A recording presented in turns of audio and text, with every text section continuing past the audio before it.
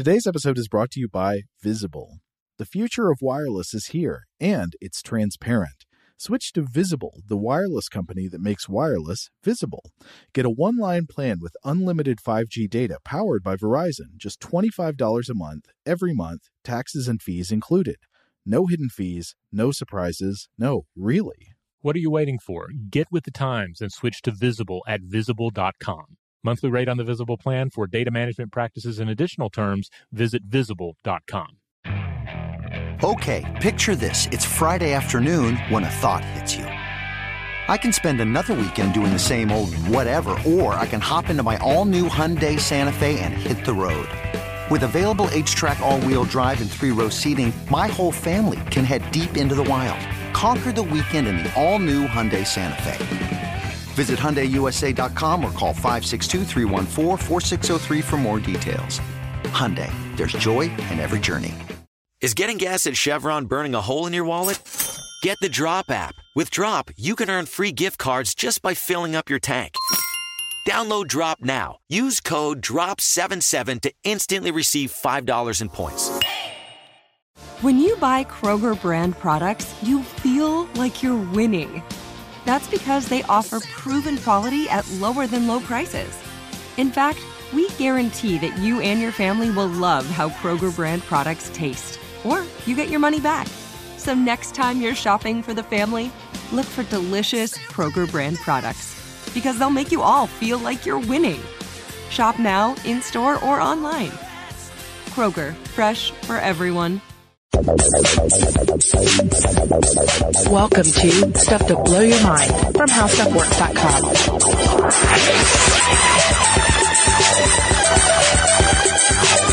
Hey, welcome to Stuff to Blow Your Mind. My name is Robert Lamb. And I'm Joe McCormick. Before we get going real quick, here are a few things you need to know. First of all, StuffToBlowYourMind.com. That's our mothership. That's our homepage.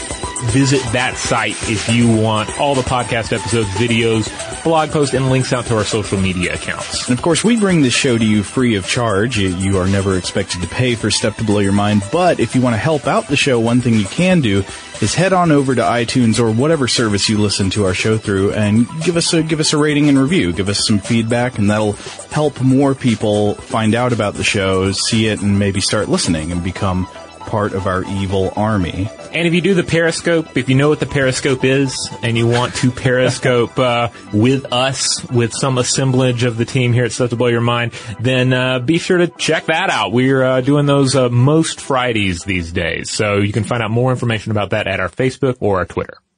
All right, Joe, let's get going on the topic here today. We're talking about snow because we are in the midst of winter of some sort. Where we are highly unlikely to see snow because, let's face it, we live in Atlanta and it's not unusual to have 80-degree days in December. Yes. Most of my snow these days is coming in the form of storytelling and storybook reading with my son. Yeah. Particularly the Dr. Seuss book, The Cat in the Hat Comes Back. Are you familiar with this text at all? I don't think so. Now, was this written, this wasn't Alexander Solzhenitsyn? No. No, this was Dr. Seuss. This is Dr. Seuss. Okay. The Cat in the Hat comes back. Does he come back for revenge? It depends on your read of Cat in the Hat and what what this hat cat wants, out of its visits. This is, of course, the sequel to The Cat in the Hat. You might remember that one is the adventure in which the cat shows up on a rainy day and starts causing a mess, brings in thing 1 and thing 2, and they run amok, and then eventually they have to catch thing 1 and thing 2, and Sally and her brother get the cat out, get the place cleaned up just in the nick of time.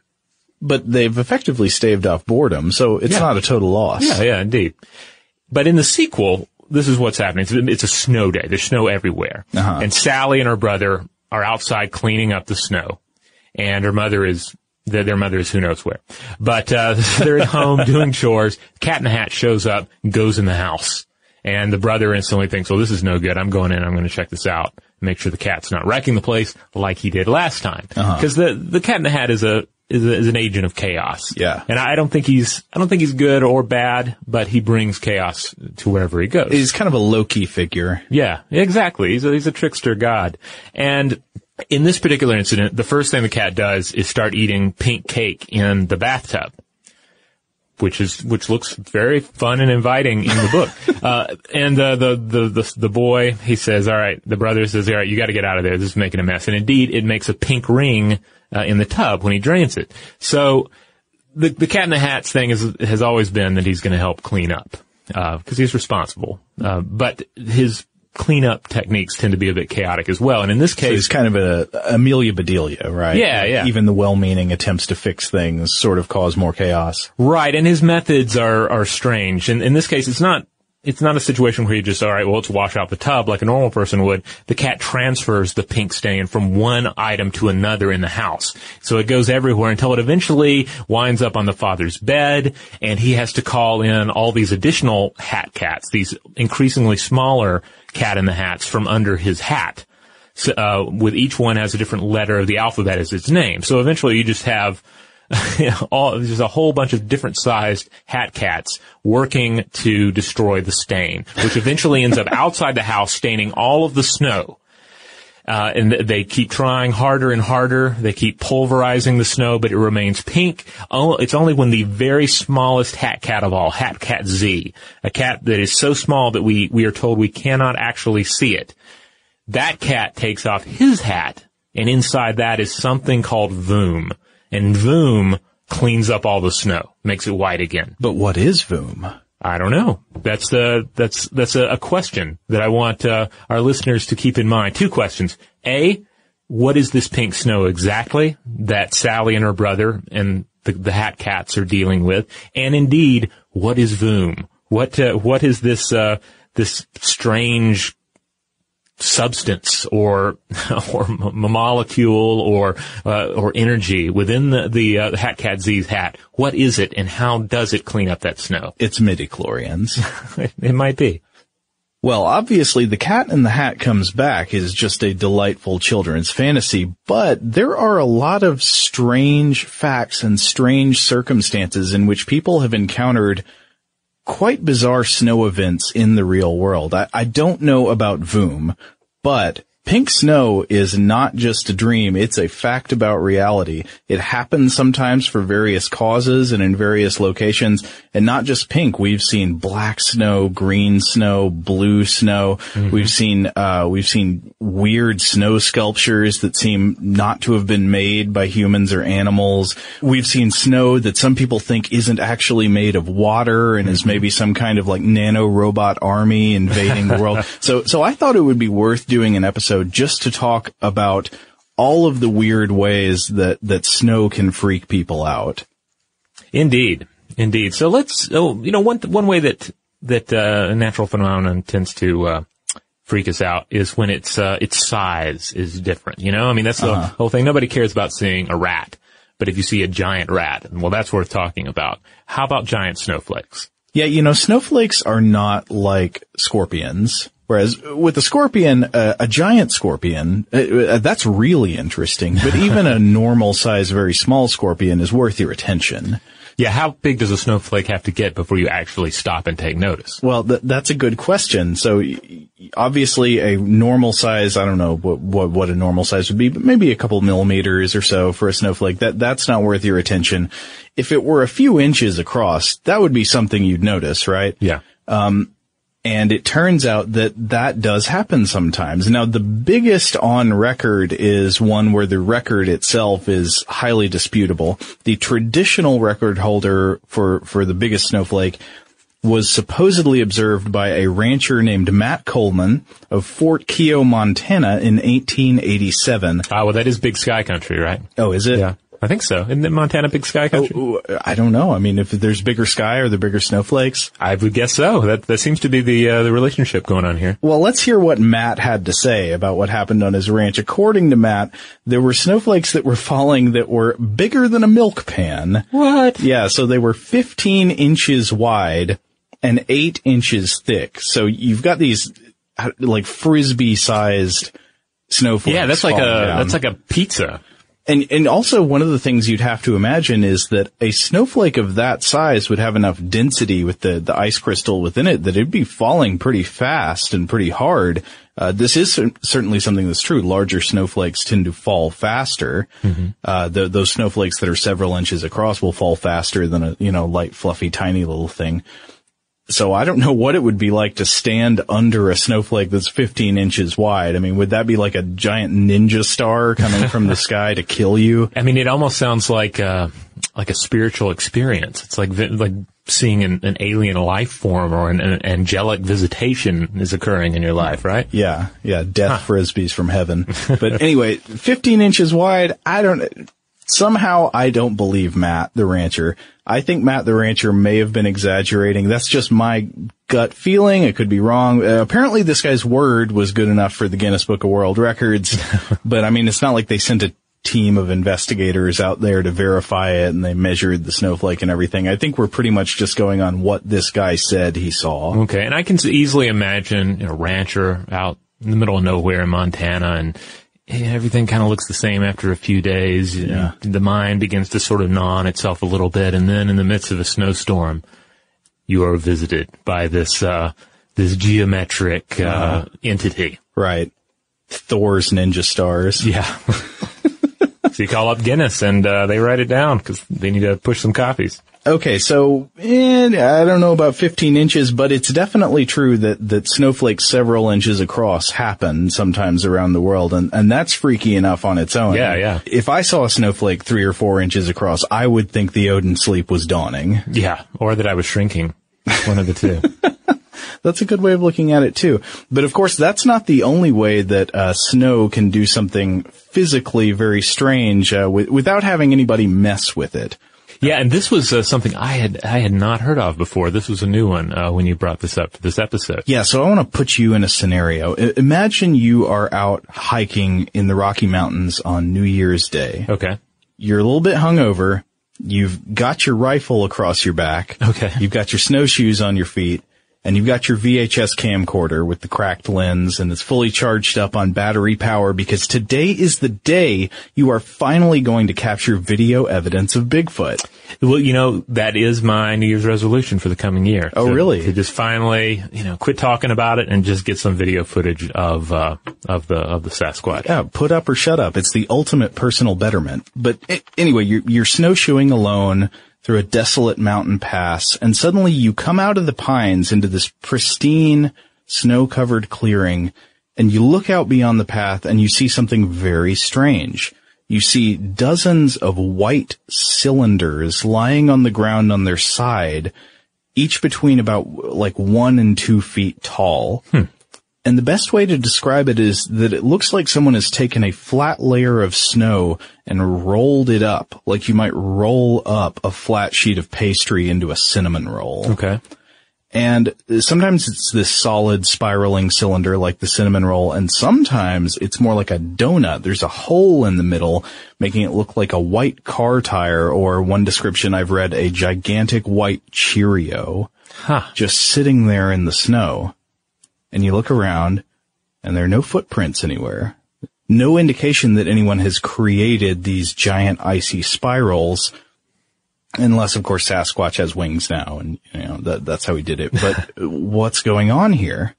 Well, I read an article where a guy named Mike Stanford had an experience like this in 2007. He wasn't hunting Sasquatch, no rifle or VHS camcorder, but in a 2007 article for the Seattle Times, the author Susan Gilmore speaks to Stanford, who's this avalanche control expert for the Washington State Department of Transportation. That sounds like a pretty cool job, by the way. Yeah, and plus sounds like he's an ideal person to start thinking about this phenomenon, right? Because the movement of snow, the physics of snow, that's right up his alley. So while Stanford was out doing avalanche control work in the North Cascades in March 2007, he came across these giant donuts made of snow in a place called Washington Pass. And the biggest ones were like 2 feet tall with a hole in the middle that he claimed was big enough for him to fit his head through.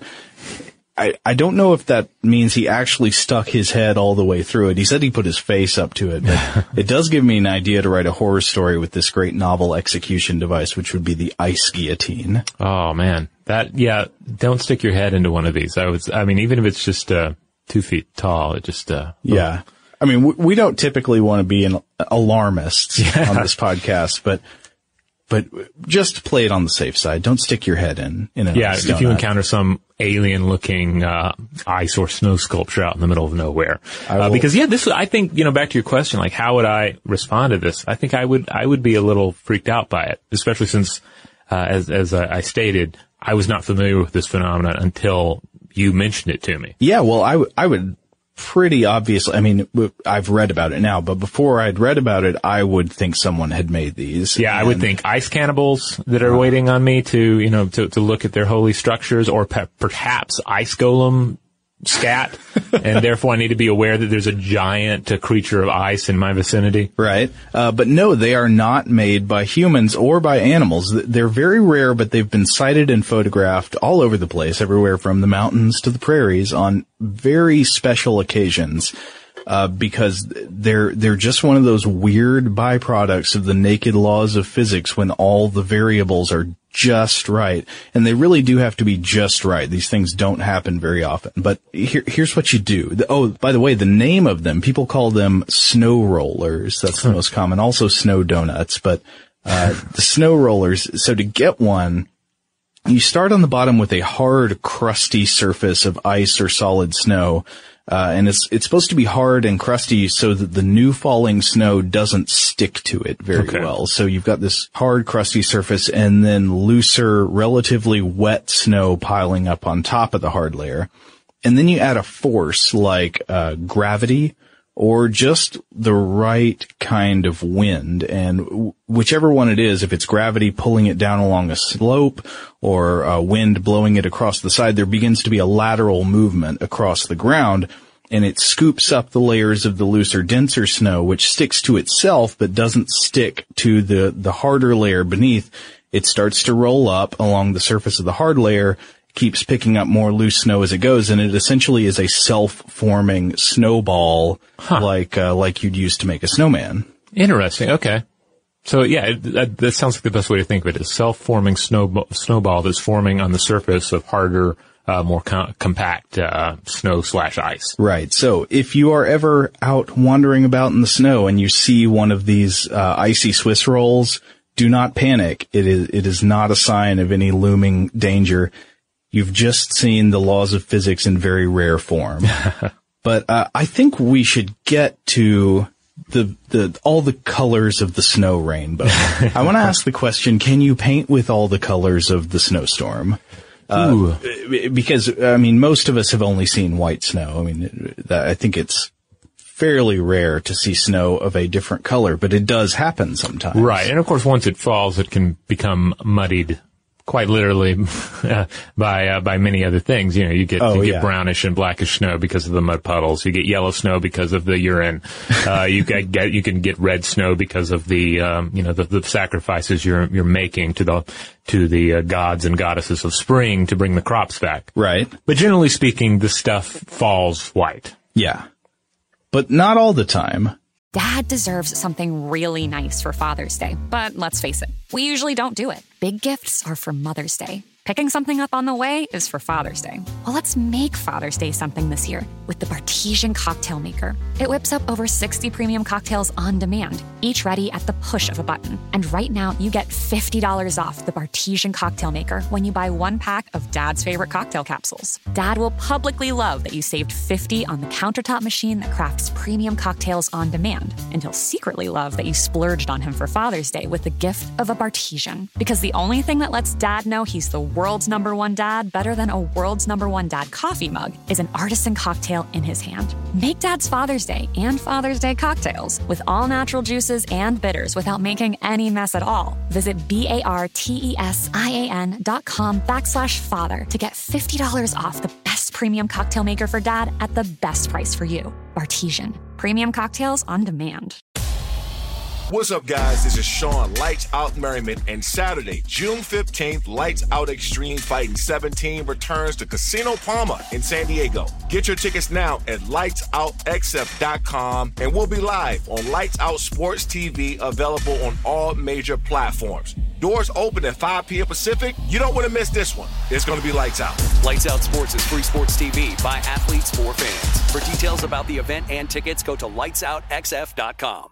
Is getting gas at Shell burning a hole in your wallet? What if I told you you can easily earn cash back while you fill up?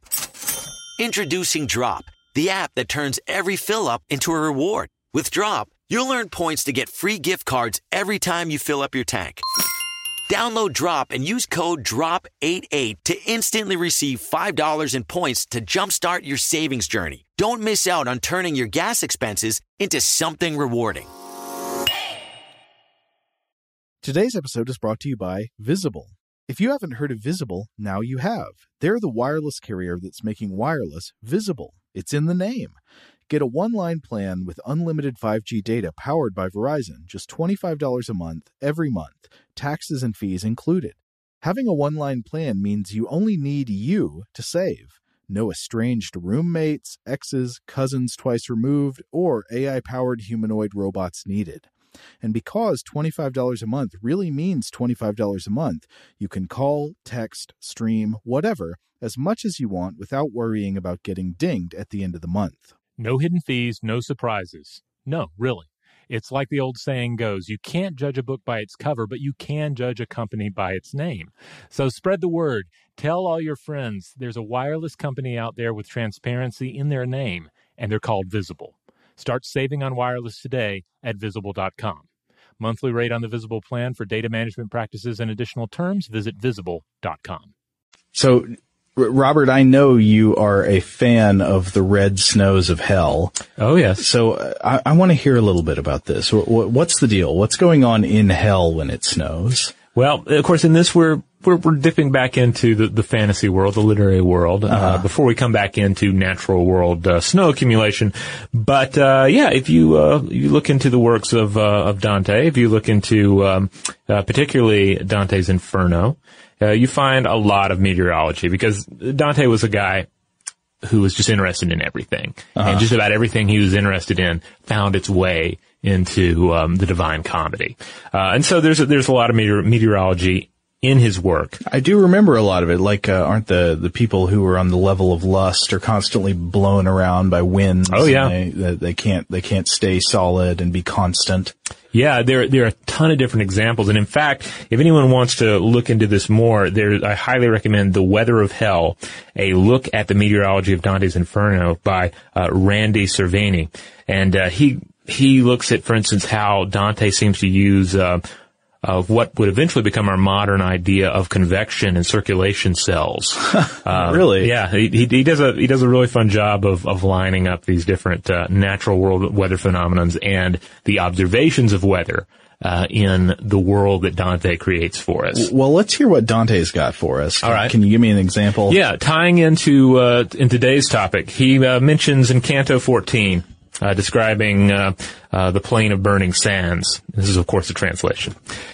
O'er all the sand fell slowly wafting down dilated flakes of fire as flakes of snow on alpine summit when the wind is hushed, as in the torrid Indian clime the son of Ammon saw upon his warrior band descending solid flames that to the ground came down. All right, so he's talking about some reddish snow. It's kind of open to interpretation. You can say it's easy to say, oh, I think he's just talking about fire falling out of the sky. But if you start applying all this meteorology to the situation, you can say, yeah, there's some sort of red snow falling in hell, which sounds right. Well, wait a second. Hold on. Now, how do you have snow in hell? Because I thought hell was supposed to be really hot. That's actually a feature of Dante's hell, right? That many parts of hell are quite cold. Oh, yeah. I mean, especially the bottommost reaches of hell when you get down to the frozen lake of Cocytus where Lucifer is imprisoned. He's frozen up to his waist in ice. So yeah, it's got a wonderful scene of a couple guys who are frozen up to their necks in ice, and one of them is chewing on the other one's head.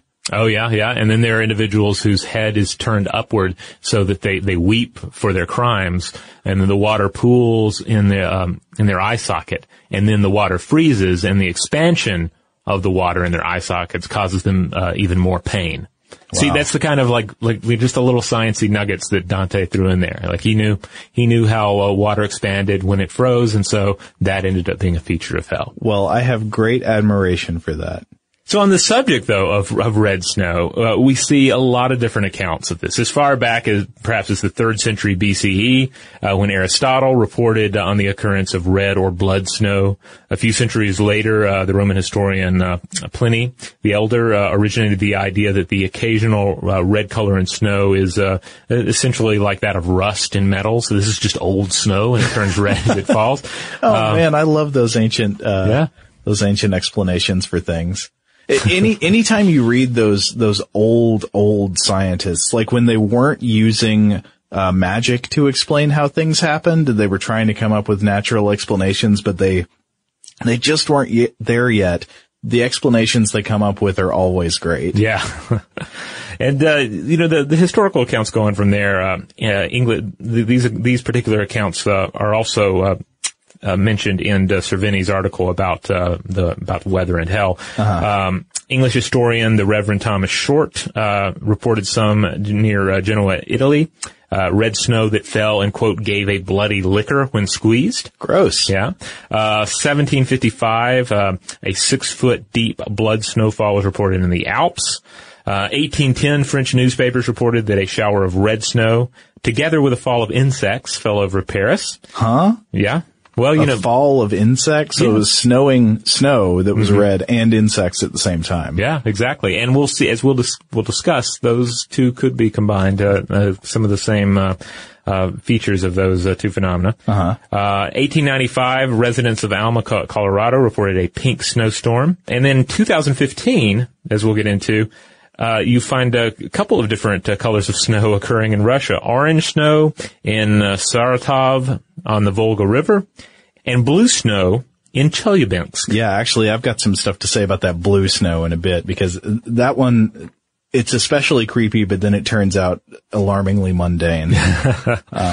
But yeah, so the obvious point we're getting at here is that snow is not always white. Sometimes it has strange colors, and there are a few known causes for this, right? Yeah, and a lot of it really stems down to condensation nuclei. So this is the idea that you have little particles, and those serve as the gathering point for liquid water, and then eventually the formation of snow crystals and snow flakes that then fall back to the surface of the earth. Okay, so you've got like a physical particle of matter up in the air that's sort of the seed of the snow crystal. Exactly, yeah.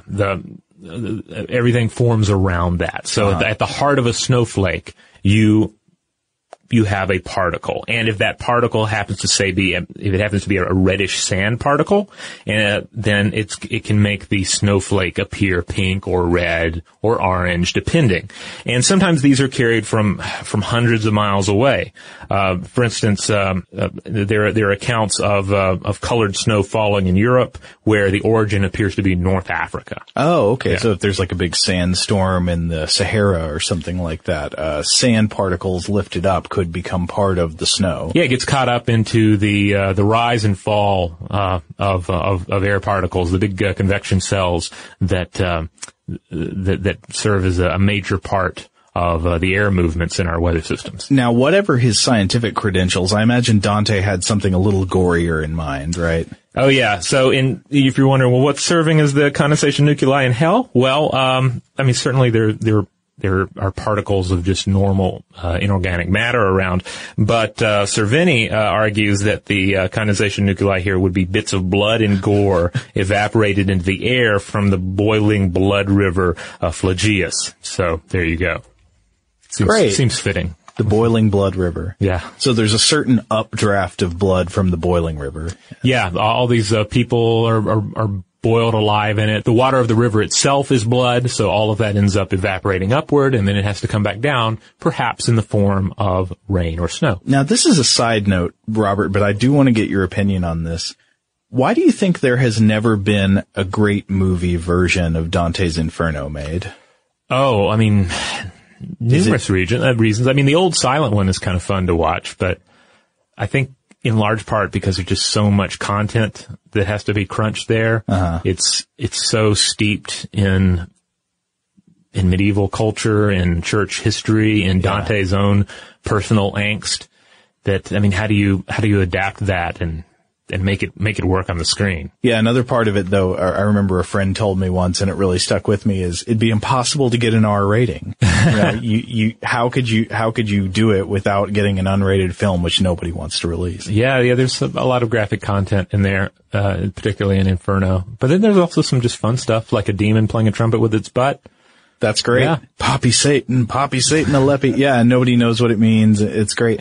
Oh man, that could be a fun episode sometime. Untranslatable phrases. Oh yeah. Well, okay. Whatever's going on in hell, as we've discussed, there is sometimes red, orange, yellow snow in the real world, but dust particles are not the only scientific explanation for multicolored snow that sometimes looks like it might be bleeding or full of vomit or full of something else gross, full of bile from the underworld. Because sometimes snow itself is actually an ecosystem. Yeah, this is really phenomenal, and in a way it ties in nicely with hell, because you have essentially organic material serving as the nuclei, right? Yeah. So as explored in the Scientific American article, Wonderful Things, don't eat the pink snow, you have to consider numerous different species of snow algae, including one particular one of note here, and that's the green algae species Chlamydomonas nivalis. It's a green cryophylic. So that means it likes ice or likes cold. Yeah, likes the cold, likes the ice. Cryophylic algae that thrives in freezing water. And at the center of a snowflake, its zygote form depends on a red carotenoid pigment to protect it from UV bombardment. Oh, wow. Yeah. And beta-carotene, incidentally, performs a similar duty, absorbing UV inside the human eye. So this isn't something just completely crazy and unique to this species. Yeah, so this is a sort of, would you call this an extremophile? It seems like it would probably meet the classification, because, I mean, living in snow, that's not a very friendly environment. Right. I mean, so one of the things pointed out here is that it has to protect itself from UV bombardment. Living on snow is kind of like, I don't know, if you wanted to just like live on black asphalt or something like that. You're just bombarded by the sunlight, and I guess on the snow it's reflecting back because the snow is white.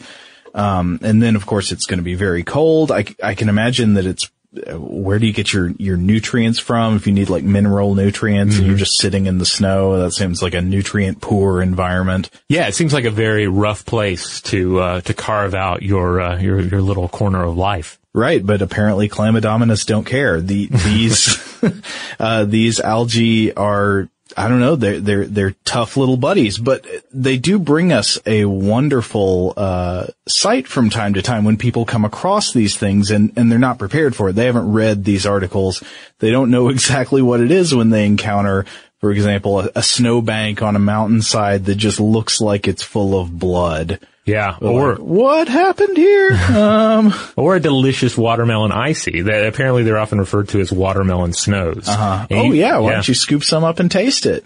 Well, I'll let you feel the eating of the watermelon snow, but in terms of encountering it, you do tend to encounter it on permanent snowfields and sunny, dry areas. So the snow then ends up blushing as melting, erosion, and evaporation occur. And then someone finds it, and they say, hey, maybe I'll have a bite of that. What happens? Well, apparently, according to a couple of experts, it has significant laxative properties. Oh. So the watermelon snow will send you a run-in to the nearest outhouse, which may be especially troubling if you're up in a mountain pass somewhere and you're all bundled up for the winter. Probably nowhere to go. So pink snow probably begets brown snow or black snow, depending. That's gross. Yeah. Dad deserves something really nice for Father's Day, but let's face it, we usually don't do it. Big gifts are for Mother's Day. Picking something up on the way is for Father's Day. Well, let's make Father's Day something this year with the Bartesian Cocktail Maker. It whips up over 60 premium cocktails on demand, each ready at the push of a button. And right now, you get $50 off the Bartesian Cocktail Maker when you buy one pack of Dad's favorite cocktail capsules. Dad will publicly love that you saved $50 on the countertop machine that crafts premium cocktails on demand. And he'll secretly love that you splurged on him for Father's Day with the gift of a Bartesian. Because the only thing that lets Dad know he's the world's number one dad better than a world's number one dad coffee mug is an artisan cocktail in his hand. Make Dad's Father's Day and Father's Day cocktails with all natural juices and bitters without making any mess at all. Visit BARTESIAN.com/father to get $50 off the best premium cocktail maker for Dad at the best price for you. Bartesian. Premium cocktails on demand. What's up, guys? This is Sean, Lights Out Merriman, and Saturday, June 15th, Lights Out Extreme Fighting 17 returns to Casino Palma in San Diego. Get your tickets now at lightsoutxf.com, and we'll be live on Lights Out Sports TV, available on all major platforms. Doors open at 5 p.m. Pacific. You don't want to miss this one. It's going to be lights out. Lights Out Sports is free sports TV by athletes for fans. For details about the event and tickets, go to lightsoutxf.com. Are you spending a fortune while shopping on Amazon? What if I said you can earn cash back while you shop? Introducing Drop, the ultimate rewards app. Whether it's fashion, electronics, or groceries, you can earn free gift cards just by shopping online or in-store at tons of your favorite brands. Download the Drop app now and start earning while you shop. Plus, for a limited time, use code DROP11 to get $5 in points instantly. Today's episode is brought to you by Visible. If you haven't heard of Visible, now you have. They're the wireless carrier that's making wireless visible. It's in the name. Get a one-line plan with unlimited 5G data powered by Verizon, just $25 a month, every month, taxes and fees included. Having a one-line plan means you only need you to save. No estranged roommates, exes, cousins twice removed, or AI-powered humanoid robots needed. And because $25 a month really means $25 a month, you can call, text, stream, whatever, as much as you want without worrying about getting dinged at the end of the month. No hidden fees, no surprises. No, really. It's like the old saying goes, you can't judge a book by its cover, but you can judge a company by its name. So spread the word. Tell all your friends there's a wireless company out there with transparency in their name, and they're called Visible. Start saving on wireless today at Visible.com. Monthly rate on the Visible plan for data management practices and additional terms, visit Visible.com. But enough about brown snow. How about a little blue snow for us? We mentioned it earlier. You mentioned that blue snow. Yeah. So in February 2015, in the city of Chelyabinsk, Russia, people started to see something alarming. It was bright blue snow. And this is not just the way ice sometimes looks like a powder blue when in the right kind of light or the right kind of packing density of the ice. I don't know, you've probably seen glaciers sometimes that look blue. No, this was snow that was bright blue, like Easter egg blue. And blue, just to remind everyone, blue is not a color you encounter with tremendous frequency in the natural world. Right. It is except in the sky. Yes. And there's some that argue that we don't even see it that much in the sky. A separate tangent that. But yeah, in terms of just finding, this has the pigment blue in it, you don't find it much. So yeah, the city in Russia, you've got this Easter egg blue snow. Residents claim that when they walk through the areas of the blue snow, they experience sore throats and could taste a sweetness in the air. That's alarming. And Chelyabinsk, unfortunately, is no stranger to weird stuff falling from the sky. They've had a number of troubling events there. One of them was that it was the part of Russia that was closest to the 2013 meteor event, the Super Bolide event, where a meteor from space entered Earth's atmosphere at this really high velocity at a very shallow angle and then exploded in a gigantic air burst that was brighter than the sun. And it shattered windows all throughout the surrounding area. It caused lots of injuries. It was a serious a serious space object event. Yeah, and it made for some tremendous footage too, since so many drivers in Russia have the dashboard cameras. to protect themselves. Yeah. We ended up seeing this tremendous footage of this object searing across the sky. Yeah. So they'd had the sky explode just a couple of years before, and then they got the blue snow. So was the blue snow more doom from space?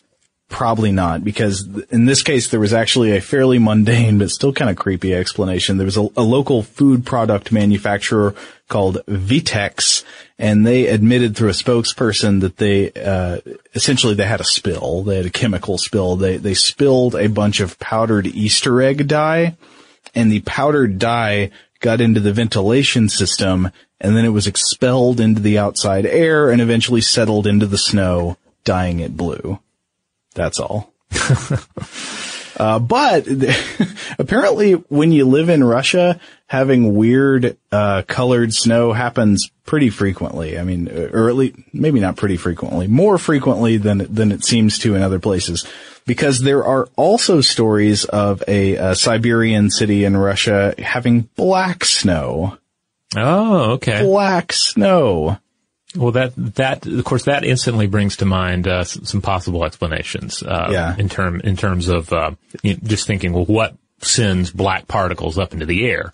Burning, of course. Of course, yeah. So it's not the correlate of black sunshine, which was my first guess. You know, you see black snow, I'm thinking maybe they're filming a Mastodon music video nearby, and so like the snow is coming off the peaks of Mount Glumax and caught in a crosswind.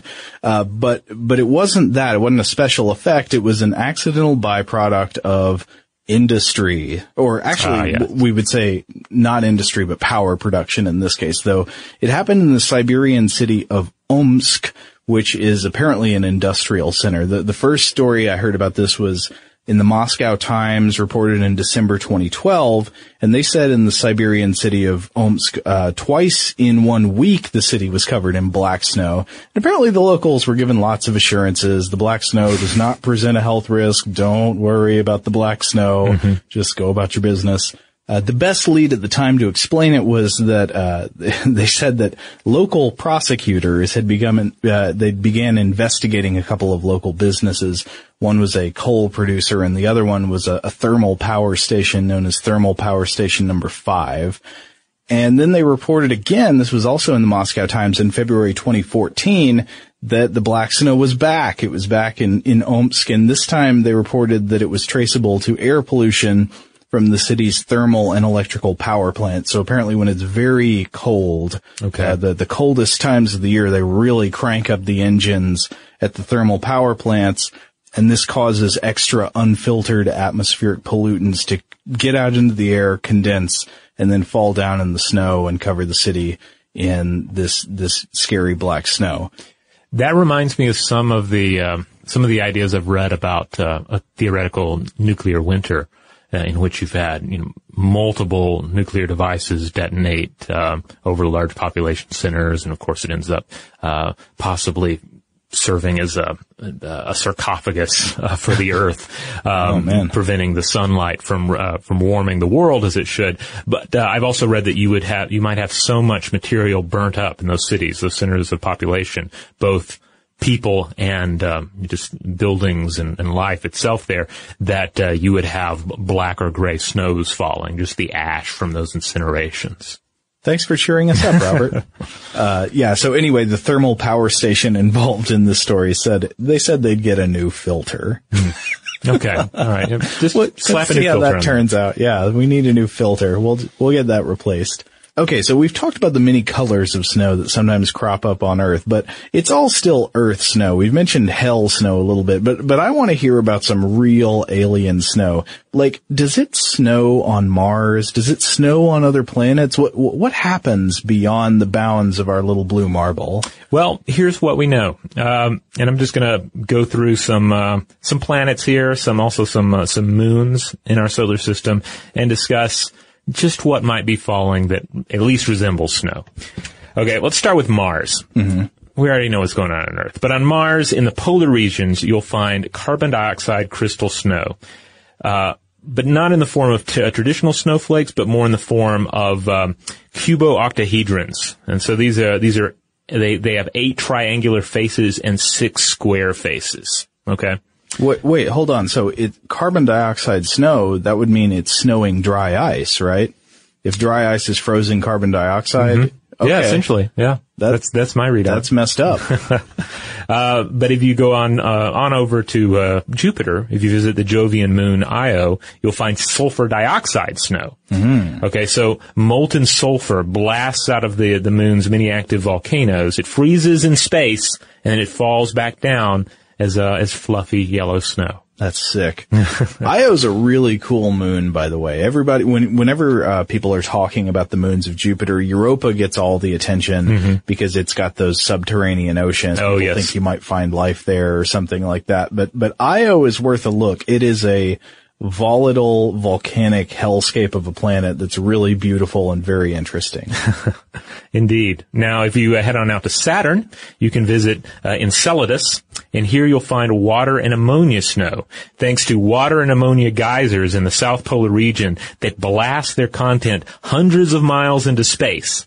So far that most of it doesn't even come back down again. It leaves Enceladus and eventually forms part of Saturn's E-ring. Whoa. But whatever doesn't venture out to the E-ring falls back down as powdery snow. And this is crazy. The snow doesn't accumulate with any real degree of speed, but it's been falling so long in certain regions of Enceladus for millions of years. So in places, we suspect that you have 100-meter deep snow drifts of this water and ammonia snow. Wow. So what would happen if you landed on one of those snowdrifts? Would you just sink into it? Yeah, maybe, because it's supposedly pretty powdery stuff. Yeah. Yeah, it wouldn't, I don't get the sense that it would be particularly packed. All right, if we head on out a little further into the solar system, we'll visit Neptune. Specifically, we'll visit the Neptunian moon Triton. All right, and here nitrogen and methane snow falls in the southern polar region, and it's pink snow. Great. So potentially this could be what's going on in the Cat in the Hat comes back. Now, will it give you the runs? I don't think it would have. I don't think it would be good for you. I would not eat it if you visit Triton in the foreseeable future. It's also worth noting that this snow is also caused by geysers, so similar to what we've talked about on Enceladus. And then finally, if you venture out to Pluto, you might get some snow there as well. Hubble Space Telescope findings originally suggested that the Pluto experiences snows of nitrogen, methane, and possibly carbon monoxide. And New Horizons' recent evidence seems to support the idea. But we're talking a pretty distant location in our solar system here. Yeah, I remember reading about that when the New Horizons data was first coming back, that they were talking about what types of particles you would observe falling down on the surface of Pluto, which again was one of the things that surprised me about Pluto, because I guess for some reason I thought of it as just absolutely dead. Yeah. You know, just like a place kind of like the moon where just not much is going on. Yeah, I feel like our idea of Pluto has been so reduced in recent years, given our increased knowledge about what's there and what might be there, that we don't think of it having any kind of systems in place. You just think of it as this dead rock. Yeah. But not so. The new findings about Pluto from New Horizons are very interesting. All right, Joe, we just traveled pretty far away from Earth, all the way out to the far reaches of our solar system. So it makes sense that at this point in the podcast, we've moved further and further away from our original starting point. Let's get into some conspiracy theories about snow, which right. Oh, this was also new to me. I really didn't think about the fact that there would be conspiracy theories about the content of our snow. Of course there are, because there are always conspiracy theories about weather. For some reason, weather is a big thing in conspiracy thinking. Really? Yeah, anytime there's a strange weather event. And so, of course, big snowstorms are no different. There have been conspiracy theories about snowstorms, and one of them is the Atlanta Snowmageddon that happened in January 2014. We're bringing it all back home. So if you don't know, Robert and Christian and I, we record out of Atlanta, Georgia. And in January 2014, Atlanta, Georgia was essentially smashed into pieces by 2 inches of snow. Yeah, just completely shut down. Yeah. a lot of it had to do with just preparation for it and how everyone, including the city, responded initially in terms of shutting things down. Yeah, the fact that there are more cars in Atlanta than there are atoms. Yeah.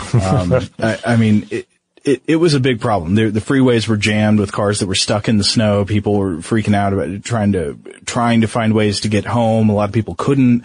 They were stuck in a McDonald's overnight or something like that. I mean, it was a big problem. I don't know. What happened to you, Robert? Did you get home all right? Yeah, we didn't have any problem.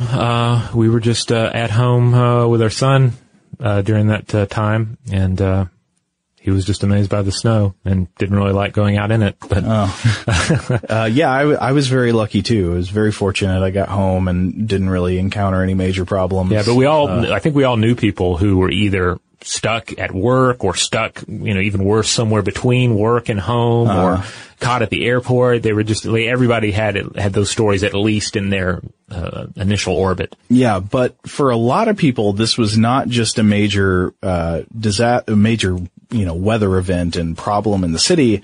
It was a big wake up sheeple moment. They were like, get your kids to stop making snow angels because that snow is fake and it's CIA Satanism. Huh.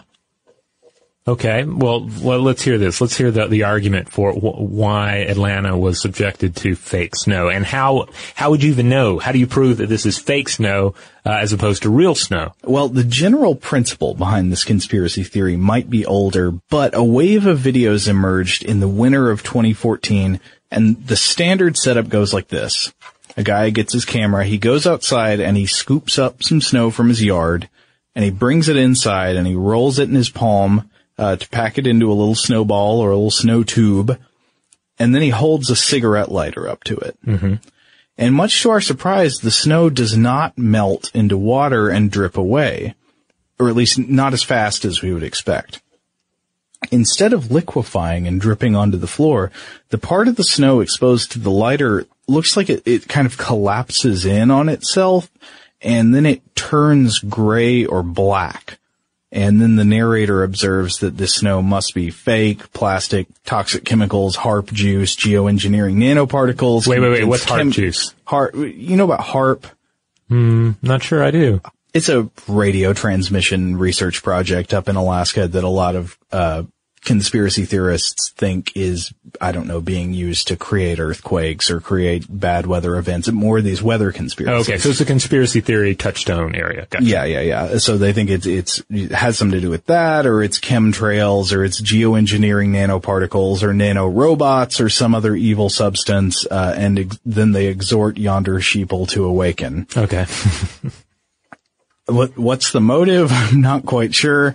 Was it just like there were some Yankee scientists who were trying to make Atlanta look foolish by shutting down the city with 2 inches of fake snow? That was one of the results. That's true. Yeah. I don't know. But anyway, maybe some sort of corporate espionage thing, because you end up shutting down the city economically. So maybe there was some hidden nefarious purpose there. I suppose we'll never know. But anyway, so there were several scientists and skeptics who took a crack at this to see what was going on. The first observation, it obviously wasn't a conspiracy to cripple Atlanta or the Southeast in particular with this stuff, because people from other regions burned their snowballs with cigarette lighters and got the same result. Okay. So if this is a conspiracy, it's a global conspiracy. This is probably more a situation of most people don't try to burn snowballs. And surprisingly, the result of trying to burn snowballs is different than you might expect. Right. That's exactly what's going on. So what is happening with the snow? Why does it do this? First of all, why doesn't it drip? You would expect, I certainly intuitively would have expected if you hold a lighter up to a snowball, it's going to drip water all over the floor. Right. And that seems logical. Doesn't seem to happen. Here's the explanation. Freshly fallen snow is like 90 to 95% air. Okay. So, and this is the reason why snow, you have some animals that will dig a snow cave for insulation from the cold, and you think like, wait, how can that protect them from the cold if they're in the snow? Not only animals, humans too. Yeah. Yeah, totally true. So the snow has a lot of gaps in it, and with all these little pockets of air in it, the air can't really move around, and it ends up creating a good insulation layer between the what's going on inside and the heat from the outside. But anyway, it's not very dense. So snow, even packed snow, packed into a snowball, is less dense than ice or liquid water. It's kind of like wool or any other loose, solid material. It's full of wonderful little pockets and tunnels and spaces for liquid water to be absorbed. And so when you hold a lighter up to a snowball and melt the water is melting. The ice is melting and turning into liquid water, but it's being absorbed up into all those pockets in the snowball, all those little holes and places for liquid water to go. Okay, so it's not like it wouldn't be like holding the lighter up to a chunk of ice, for instance. Right, and it's true. If you hold the lighter up to a chunk of ice, it'll drip. Mm-hmm. The snowball doesn't drip very much. What's the explanation, though, for the blackening? That's the really weird thing. Holding a cigarette lighter up to a snowball, and then the snowball appears to get scorched. It turns gray or black. I mean, water isn't supposed to get scorched. That doesn't happen. And it's true, the water is in fact not getting scorched. What's going on here is that the lighters that people are using in these videos are standard butane lighters. The fuel is butane, which is a hydrocarbon fuel. It's C4H10. And it doesn't always burn with perfect efficiency. C4H10 reacts in a combustion reaction with oxygen that creates CO2, so carbon dioxide, and then water, H2O. But it also sometimes produces a pollutant byproduct of the fact that it doesn't burn perfectly clean. And these are extra carbon particles. The carbon particles are black, and we call them soot. Ah, okay. So we kind of get down to the black snow situation we had earlier with the power plant pumping up a bunch of black soot into the atmosphere. Exactly, yeah. So what's going on when your snowball turns black when you cook it with the lighter is not that the snow is turning black. You are polluting the snowball with soot from the lighter you're using. The soot collects on the clean white snowball and stains it a darker color. Okay. So here's the real conspiracy theory death blow. People said, well, what if we heat the snowball in a different way than with a lighter? Like if we put it in a bowl in the microwave or in a pan on the stove. And what do you know? It melted into regular water just fine. Though in the pan, an interesting thing that you can see happen is that the part of the snowball that's touching the pan on the bottom, it begins to melt first, and then the rest of the snowball absorbs the liquid water. You can see the water level flowing up as if by capillary action into the snowball above it. And there you pretty much have what's going on. And this gives us a new activity to enjoy on snow days this year. Yeah, frying snowballs. Okay, yeah. Now that's got to be the next big state fair food, right? They've got flash fry a snowball. They've got deep fried Snickers bars, deep fried Kool-Aid, and the next thing is going to be deep fried snow. Maybe. Well, I mean, there's fried ice cream, right? I've never had that. What do you do with that? How does it not melt? I think it's been a long time since I've had it. I seem to recall that it is, like really cold ice cream, and it's just fried so quickly that it's, the ice cream is melting as you open it up. But it's been a long time since I had it. Yeah. Likewise, it's been a long time since I've had, what do you call it when you just add sugar to the snow, and you eat it? A snow cone? Well, I guess you could call it that. We called it something different though as a kid. Snow cone's a good analogy for what's going on here. Actually, if you pour the syrup into a snow cone, it gets absorbed into the snow. There you go. Yeah. But anyway, one of the best sources I found on this was the astronomer and skeptic blogger Phil Plate's blog post on this over at Slate. The Bad Astronomy guy. Yeah, Bad Astronomer. He had a really good breakdown of exactly what's going on, and I think he has the most thorough explanation of exactly why this is not snow you should be worried about. Okay. All right. So in other words, when it comes to generating conspiracy theories about the next big snowfall, look elsewhere. We've already thoroughly explained the fake snow, the blackening snow, the snow that won't melt. On the other hand, as our several lessons from Siberia have taught us, if you do see snow that seems to be laden with chemicals, it's entirely possible that this is some kind of weird industrial byproduct or otherwise not good snow and might be worth bringing to somebody's attention. Yeah. So all bets are off. It's possible that not all snow is good snow. Yeah. And if it's a strange color, you maybe think twice before you attempt to deep fry it for the fair. So there you have it. Some weird snow, some space snow, some multicolored snow. Some evil snow. Yeah. So, there's a little more material for you to think about when the white stuff starts falling this winter on you and you begin to wonder if you're going to school or work the next morning. Okay. So honestly, do you think we're going to get any snow here in Atlanta this year? Based on what we've seen so far, I would say no. I would say this year is off. But who knows? The way things have been going recently with the crazy weather patterns, maybe we'll get it in July. Yeah, who knows? Yeah. All right, that's it. In the meantime, if you want to check out more episodes, again, head on over to StuffToBlowYourMind.com. That's where you'll find all the podcast episodes. You'll find videos. You'll find blog posts. You'll find links to social media accounts, such as our Twitter and Facebook. We're Blow the Mind on both of those. We're Stuff to Blow Your Mind on Tumblr. And if you want to get in touch with us with your favorite science fact about snow or your weirdest personal snow story, you can email us at blowthemind@howstuffworks.com.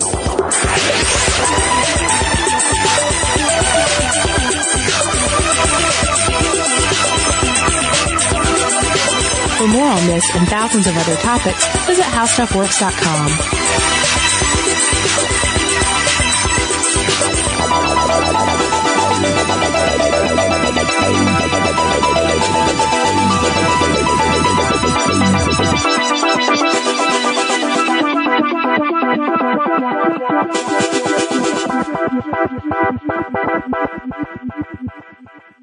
Today's episode is brought to you by Visible.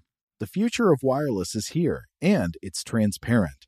Switch to Visible, the wireless company that makes wireless visible. Get a one-line plan with unlimited 5G data powered by Verizon, just $25 a month, every month, taxes and fees included. No hidden fees, no surprises, no, really. What are you waiting for? Get with the times and switch to Visible at Visible.com. Monthly rate on the Visible plan for data management practices and additional terms, visit Visible.com. What's up, guys? This is Sean Lights Out Merriman, and Saturday, June 15th, Lights Out Extreme Fighting 17 returns to Casino Palma in San Diego. Get your tickets now at lightsoutxf.com, and we'll be live on Lights Out Sports TV, available on all major platforms. Doors open at 5 p.m. Pacific. You don't want to miss this one. It's going to be Lights Out. Lights Out Sports is free sports TV by athletes for fans. For details about the event and tickets, go to lightsoutxf.com. Ever wolfed down a Big Mac and thought, I need some extra cash? Mm-hmm. Then download the Drop app. Get rewarded for dining out and more. Use code DROP22 for $5 in points. Download Drop now. Your new home journey starts at Fisher Homes, where everything is red, white, and new. Explore exclusive summer savings and start your journey by selecting your ideal home site and your dream community. Choose from a variety of expertly designed floor plans and bring your style to life at the Lifestyle Design Center. Are you looking for a quick move-in ready home instead? Fisher Homes has options for those too. Fill out a form to connect with a new home advisor at fisherhomes.com to get started today before the sun sets on summer savings.